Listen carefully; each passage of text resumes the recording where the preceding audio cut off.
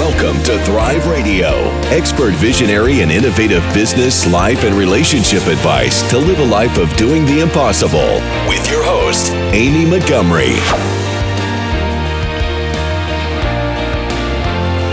Welcome to Thrive Radio. I'm your host, Amy Montgomery, entrepreneur and digital marketing agency owner. Today, my guest is Melanie Mitchell. She's a career and life coach, job search expert, and LinkedIn strategist who helps ambitious job seekers position themselves as dream candidates so they can land their dream jobs. Melanie, welcome to the podcast today. Thank you. Well, I appreciate it. Thank you for having me. Yeah. So how did you become a career coach? So I was a recruiter for 20 years. And at the end of 2016, it was December of 2016, kind of the straw that broke the camel's back with my last company. I'd been with them for 8 years, lots of changes. And I just said, I've been putting this off. I'm going to leave. I did not intend to become a career coach. I always have to preface that. I actually was I put myself in the market. I was looking for corporate recruiting. That was where I was going to focus on. That was the intention. Somebody said, can you take this coaching certification course, start going through that. It was really geared towards life coaching. And I said, okay, sure. Why not? I had no intention of I didn't know where that was going to use it. I didn't know how that was going to show up. I wasn't thinking about starting a business. And truthfully, that year of transition for me was a year of personal transition. And when I started helping people, I really just started with their resumes. All honesty, I did it because I needed the cash. I'm not going to lie. I was really broke. I was broke and I needed extra income. And it was something I knew I could do. So I just started doing resumes. And then I had a client that said, well, what if I hire you to help me with this? Or I hire you to help me with that? And I was like, okay. And how much do you charge? And I'm like, I don't know. And so that's how I became a career coach. It snowballed. And then next thing I know, I've got one client or I have 2 clients, and then it just went from there. And so I built that. And then by 2018, I was doing it full time. So. Wow. So walking through your journey, what are you grateful for? I always say that I'm really grateful for the experiences that I got, even the bad ones. 2017, I always tell people it was a really rough year for me. It was just personally, financially, professionally, everything kind of fell apart, to be very honest with you. My confidence went down the drain because of a variety of reasons. And you can look back on those times and be like, I don't like that person for what they did or the role that they played. But I always just look back on that as far as my journey goes, that I'm grateful for those experiences because it is what got me here. It's what has built me up. And it's also gave me the strength to continue to push forward. And I always know that from that aspect, if I could get through that, I can pretty much get through anything and I can survive. And at the end of the day, that's a good thing. So I'm always grateful for that. I'm big on gratitude and recognizing that in your life. Yeah, definitely. So what is your advice for those wanting a career change? So I always jokingly tell my clients, don't do it the way I did it. So I let a lot of emotion rule my decisions in that moment. I still would have left the company. I just could have done it in a more succinct way. I could have created a plan. And so if you really are thinking about it, really sit down. To me, it's more about reflection of why you want to have that change, what's prompting you to thinking about a career change, what are the most important factors for you. So is it just the money? Is it a toxic work environment? Maybe it's not the career. Maybe there's things behind the scenes at the home that you need to address. And so if you're thinking you're just going to make a career change and it's going to solve this other problem, you need to address that other problem first. I'm not a therapist by any means, but these are all factors that go into our careers. You have to really have that reflection. If you're thinking about it, take the time to really figure out why you want to make that change. What are you looking for? And then you can determine, is changing my career going to help give me that? And then from there, be able to go from there. How do you handle other people doubting you? So sometimes you have to take advice worth a grain of salt. And so I once had somebody, an acquaintance, who told me, this was back in 2017, he said, how can you be a career coach? You don't even have your life in order. And at first I was offended by that. I was like, how dare you? I actually got angry. I was pissed off because, and it was probably the first time that somebody had openly said it, but yet I was like, wait a minute. I was a recruiter and I was like successful and I was a really good recruiter. Like, you don't stay in the recruiting and the staffing industry as long as I did and not have some talent or ability. It just doesn't happen. So I was like, where I'm at right now in my life didn't erase my years of experience and knowledge. It is still a part of who I am. I'm just in a different space in my life. So for those people that are doubting you, of course, listen, see what they say, because sometimes they're trying to some people come from a place of love. If they are coming from a place of love, listen to what they have to say and then just say, I truly appreciate where you're coming from. I appreciate your advice. I'll take that into account, but this is something I feel compelled to do. If they're not coming from a place of love and compassion, then they don't need space in your world right now. They don't need to take up that airtime because you need to focus on what you can do. Yeah, I like that. I read a book once. I can't remember the name of it or anything. He kind of studied how people succeeded, especially like in their own business. The ones that went off, like you said, went off and just created something brand new that they'd never done before, had no real estate in, no experience whatsoever, they failed.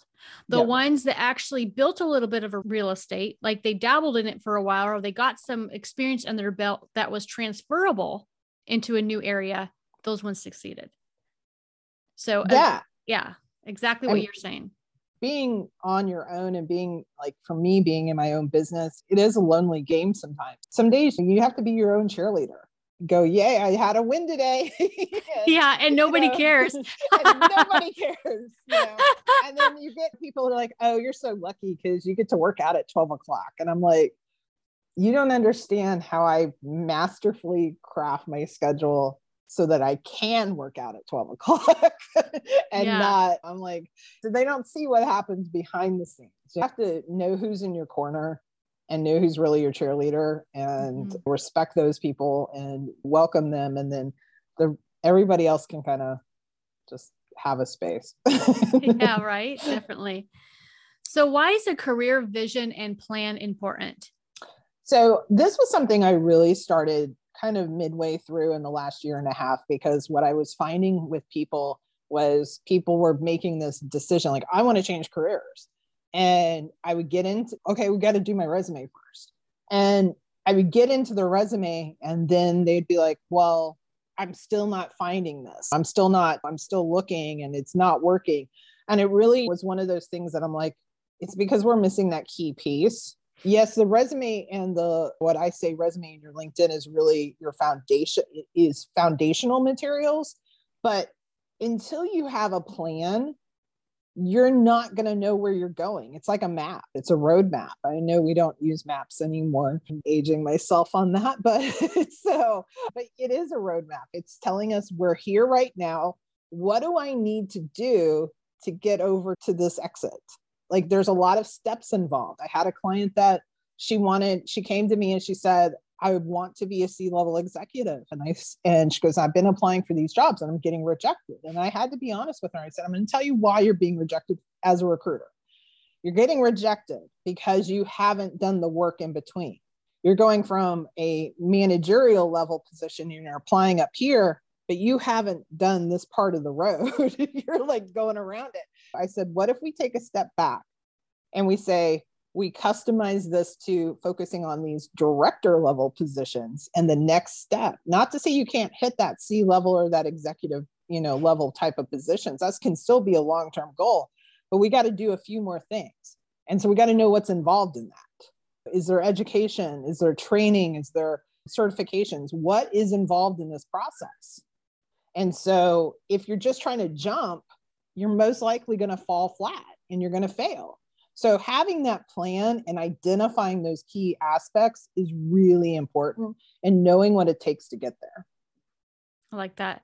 So what is one of your top tips for LinkedIn? Show up. And I know that sounds so simplistic. a platform with millions of people on it, which I know then sounds like, I don't know, I forget the number, I'm horrible with numbers, but huge millions of people are on this platform, but literally less than I want to say it may be less than 2%. It's like 2 to 4% of people actually show up on the platform. So there's so much out there. It's not just the business site anymore. It's a great job source, of course, but you really can establish yourself as each and every one of us is a personal brand, whether we know it or not. And so it really allows you to establish yourself if you are a subject matter expert, a thought leader in your area. It's a platform that you can use that can connect you with the right people. And so the first and foremost is really just, I always say, show up, think about how you're showing up, and then you can use it to your benefit.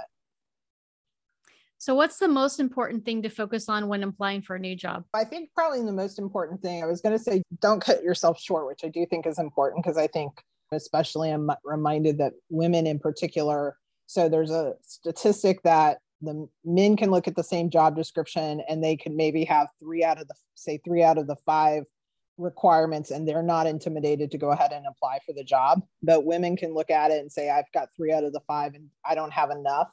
And so don't cut yourself short just because you don't have everything. You don't really have to apply, though, for it's not a numbers game. And I know that sounds really counterintuitive, because we're told that the more you do something, the greater success you have. I would rather you apply for a job that you're really, you have a lot of passion about, that you can really showcase some really strong attributes for, and being able to highlight that and focus on that. And then also how you can network with individuals within your own network, but also within that company and the hiring managers, and focus on getting that job as opposed to applying for 100 jobs. Yeah, that makes a lot of sense. So can you share some of your client success stories with us? Yeah, one of them that comes to mind is somebody she's a mother. She had a passion for ultimately working for the March of Dimes. That was just because she personally didn't need their services, but she knew people that had utilized it during her pregnancy, and she had met them, and she was just really inspired what they do. And she found this opening, and she's like, Melanie, I have to get this job. And I was like, okay, let's work it. Let's really work it so that she wasn't focused on 20 other jobs. She was really focused on this one. And we focused from the resume to her LinkedIn, to her cover letter, to making some introductions to recruiters. We worked that process.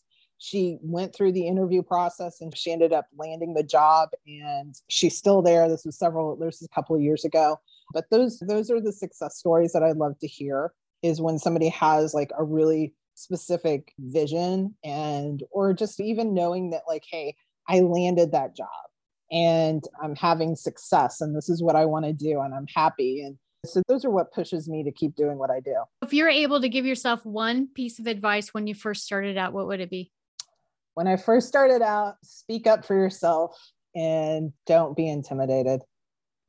Speak up for yourself, fight for yourself, and, don't back down, and don't think you have to shrink to fit in. I think that's something that I have done. I was a shy kid. I'm an introvert by nature. And so that's kind of in part of who I am. And I took that into my corporate world, and it held me back. But at the end of the day, it's just don't be afraid. Everything's going to work out.